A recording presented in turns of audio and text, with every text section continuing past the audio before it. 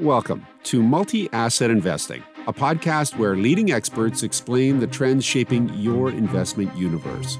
Brought to you by BMO Global Asset Management.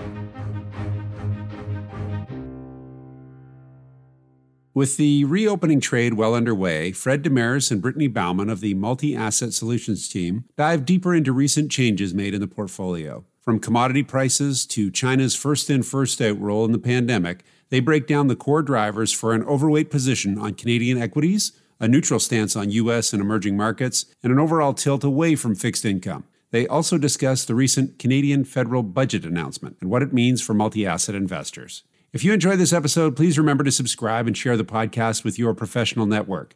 The viewpoints expressed by the portfolio managers represent their assessment of markets at the time of publication. Those views are subject to change at any time without notice. Welcome to the third episode of the Multi-Asset Investing Podcast. My name is Brittany Bauman, and today we are welcoming a new guest and key member of the Multi-Asset Solutions team, Fred Demarais, who is a portfolio manager and investment strategist. Welcome, Fred. Thanks for being here. Thanks, Brittany. So today we wanted to discuss more in depth the recent changes we made to our equity allocations. As discussed last time, we dialed down our U.S. and EM overweight to neutral while taking Canadian equities from an underweight to a small overweight against EFI, the developed markets outside of U.S. and Canada, while keeping our overall overweight of equities over fixed income. So, Fred, what do these changes, if anything, tell us about our overall view on equities now and going forward? Yes, I'd say for the past 6 months, our main high conviction investment thesis has been to overweight global equities versus fixed income on expectations of strong global economic growth, especially in the U.S. We've been expecting and witnessing some significant decoupling between U.S. and European economic growth in recent months, which has largely been driven by the virus and the varying responses of governments in fighting the pandemic. But despite these pretty significant economic decoupling patterns that we've seen and our expectations for continued disappointment out of Europe, it still has failed to translate into meaningful differentiation across equity performance between the main markets that we keep an eye on.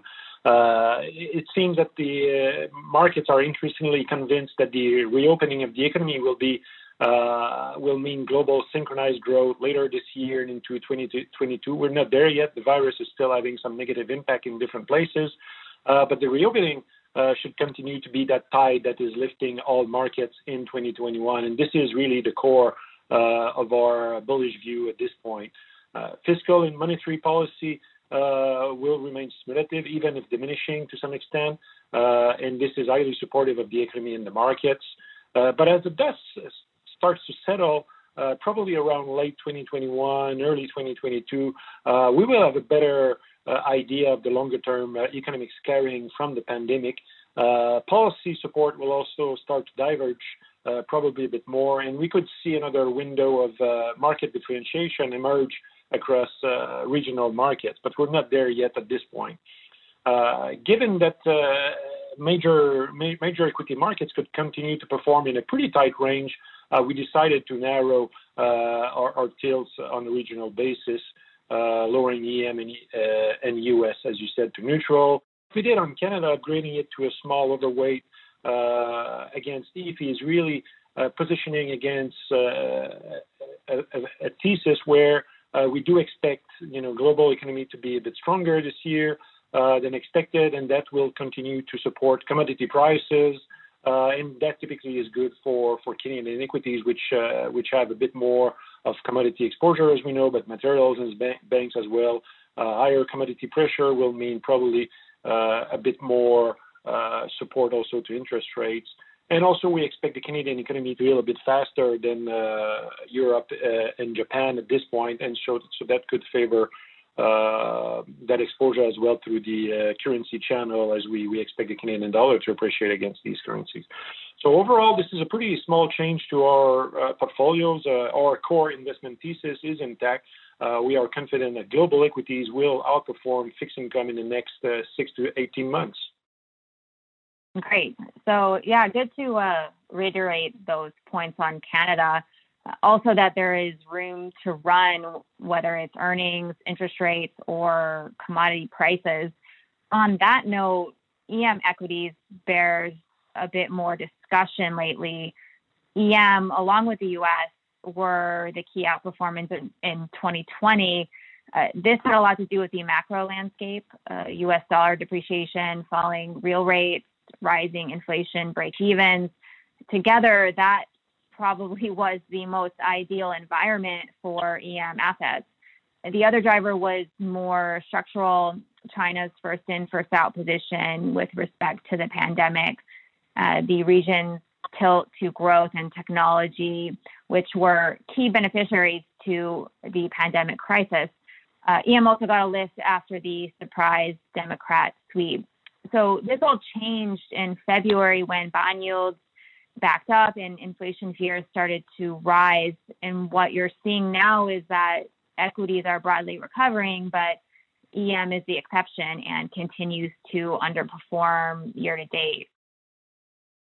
That's interesting, Brittany. And when you think about the strong rebound that's expected globally, which is typically a tailwind to EM countries like China, why do you think we could expect a bit more underperformance or a challenging performance for EM markets?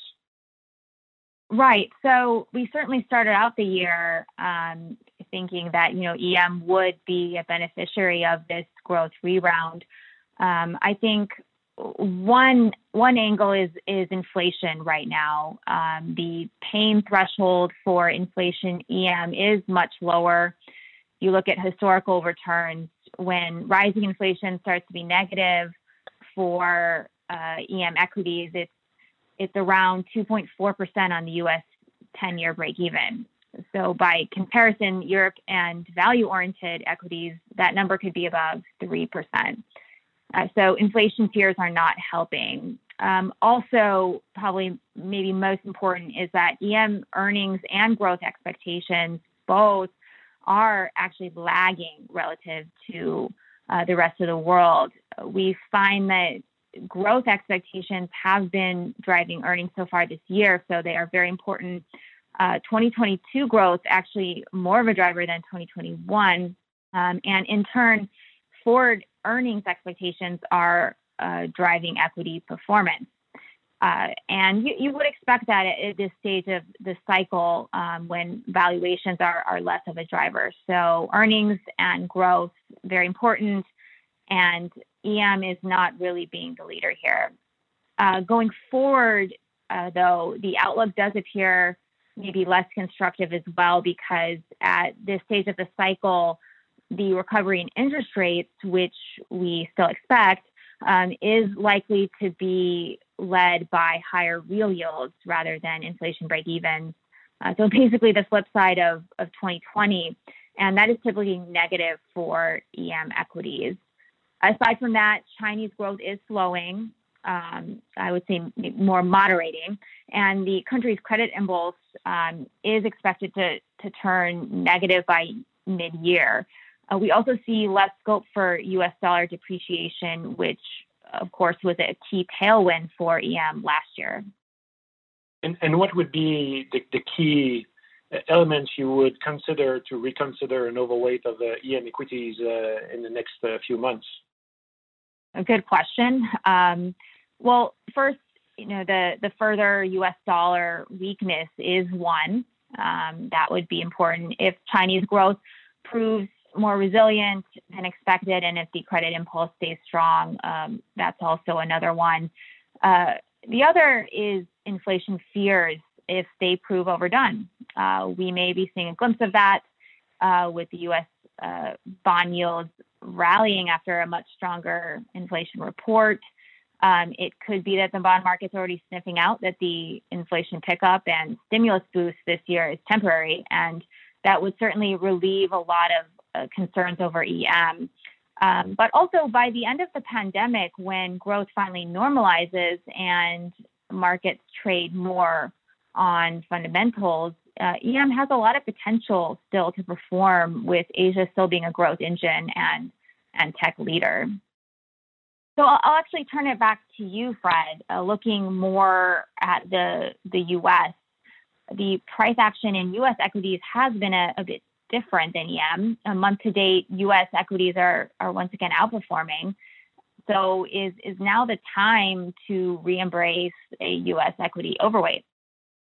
I think it takes a bit of patience. So far in 2021, after adjusting for currency fluctuations, U.S. equities are running at about the same pace as Canadian or European equities. It's been very tough, again, to find dispersion across markets.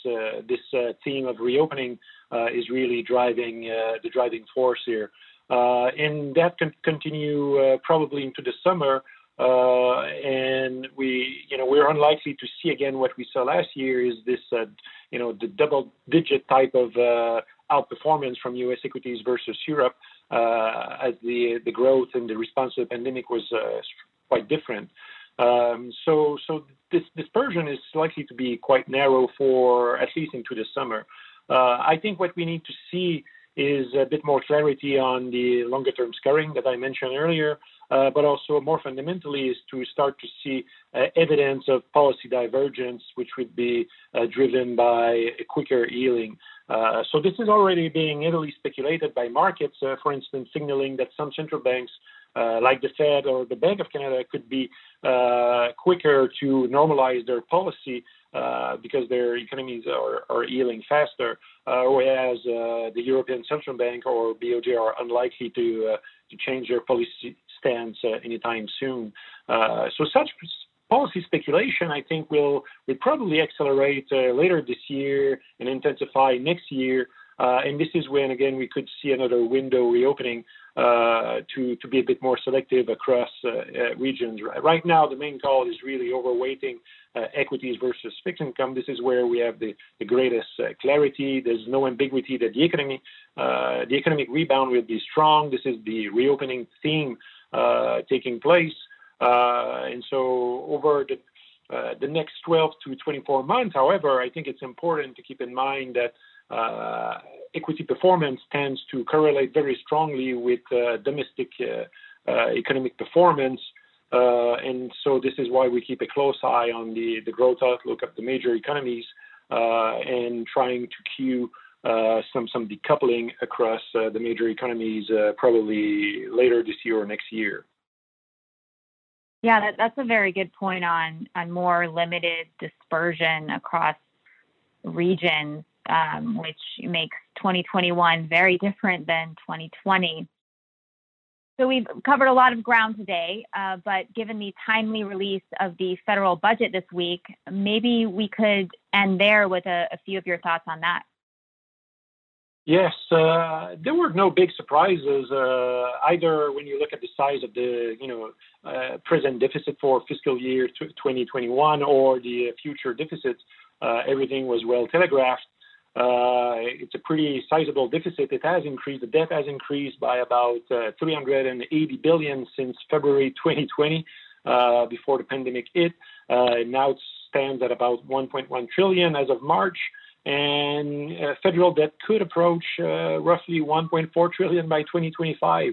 And of course, don't forget that Canadian provinces are also running pretty large deficits. So the amount of fiscal help, fiscal stimulus in the Canadian economy has been quite large, and collectively we have a much larger government debt load coming out of this cycle than we did a couple of years ago.